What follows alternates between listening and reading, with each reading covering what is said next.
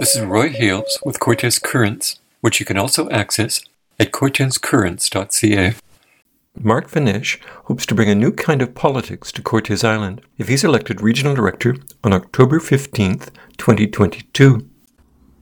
One of the biggest things I want to do with this campaign is bring people together who think differently than each other.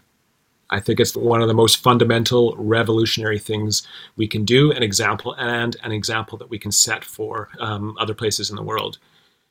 Cortes Island is one of the more left-wing areas of the Strathcona Regional District. There's a small minority who oppose this. The division was illustrated in the 2021 federal election, when 60% of the respondents to a Cortes Marketer Fund poll said they would vote Conservative. This reflects the opinions of a few readers. In reality, the Conservatives received a little more than 7% of the votes. 40 votes, to be precise.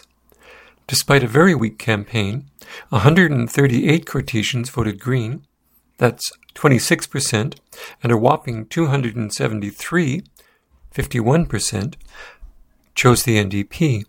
The combined Green-NDP vote was close to 77%.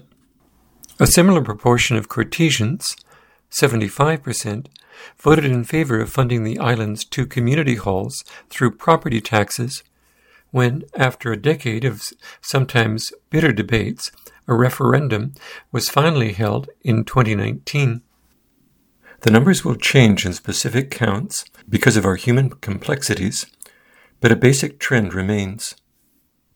We can't be afraid to talk about challenging issues. I'm not going to have all the solutions, but what I can do is initiate conversations and get people talking about them. He then went on to outline the same issues that our current director has been trying to tackle. Housing, climate change, ecosystem protection, economic development, land use planning, parks and recreation, and truth and reconciliation. I'd say the top 2 issues that I hear most common from people is housing and protecting the environment, ecosystem protection, and addressing climate change. On climate change, I think the biggest thing we can do is look at where the most of the pollution is coming from, which is the corporate sector. I think we have to push and advocate provincial governments to stop giving subsidies to oil and gas developments and to eventually phase it out. The reality is we are facing a climate crisis that's growing and growing, and the question for us is, what are we leaving for our children? What are we leaving for our grandchildren? What is the world that we want to leave for them? What are the challenging decisions that we want to make that are going to make sure that we're living in a place that is conscious of the ecology around us and is also conscious of the humanness of the challenge. What would you be able to do as a regional director? There's 2 things a regional director can do. One is I would be a member of a board that can do strategic decisions around impacting climate change. This could be waste management. It could be the incentives for encouraging us to be environmentally friendly. But the biggest impact we can do is advocating to provincial and federal governments to really look at the big polluters and what we can do, build consensus across the province, the region, and the country to really look at the bigger problems. I think part of the campaign against climate change has said consumers have to deal with this. Like, everyone needs to buy an electric car, everyone needs to stop driving. And the reality is that it's really difficult. Obviously, there are things we can do, and it takes bravery for us to do things differently as individuals. But the biggest impact we're going to do is looking at the big picture of climate change. Where are the big polluters, and what can we do to transition our economy, transition the way we live as humans on this planet into a way that's just really facing the facts and dealing with the reality of the situation we've created and the potential solutions ahead of us.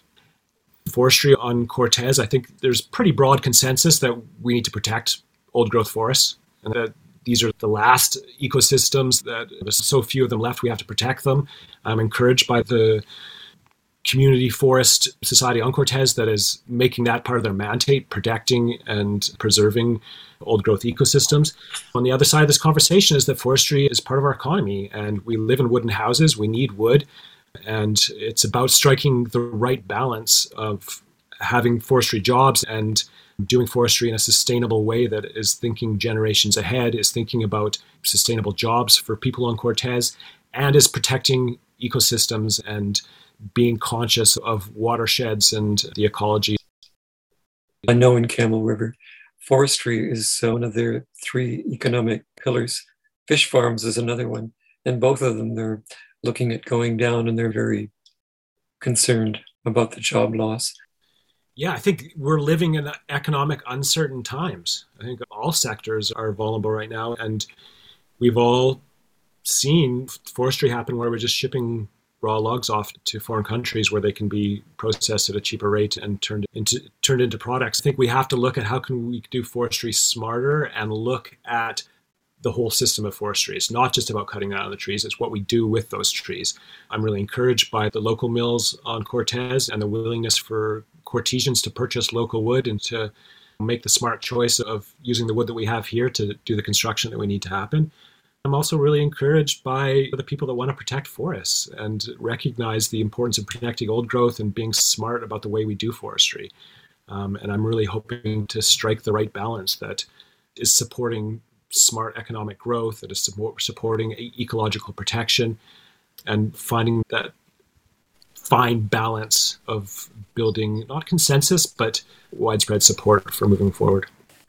How we address the housing crisis, climate change, use fossil fuels, cut down our forests, and where we spend our tax dollars are frequently ideological issues.